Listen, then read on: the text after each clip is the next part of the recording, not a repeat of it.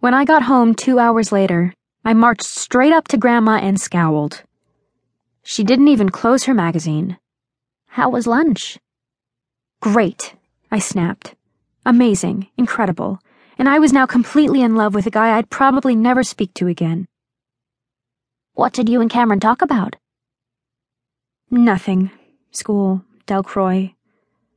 Everything. We talked about soccer and how the girls' team needed a new forward. We talked about the cool electives Delcroix offered, like popular music, poetry, and independent study, where you could make up your own class. He told me about his dad, how he missed him during the school years, but how fun it was to live on campus. I played it cool, pretended like I had lots of friends I'd be leaving behind, but I had the feeling he knew the truth. He wasn't mean about it, he was sweet, caring, understanding. He told me about amazing things they did, like getting to visit Cape Canaveral. One of the space shuttle pilots had gone to Delcroix and does a tour for the advanced astronomy classes. Not to mention all the musicians who do guest lectures there. Not just classical musicians either. Cool people. People I'd heard of. And did you make a decision? I set my jaw.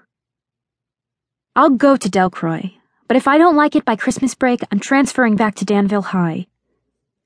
She flipped through a few more pages. That sounds lovely, dear. An excellent plan.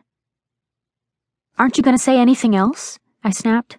Like I told you so? Why would I do something like that? Grandma said, closing the magazine. Now, what should we have for dinner? I stomped off to my room, thoroughly annoyed by the knowledge that, as usual, Grandma had gotten exactly what she wanted.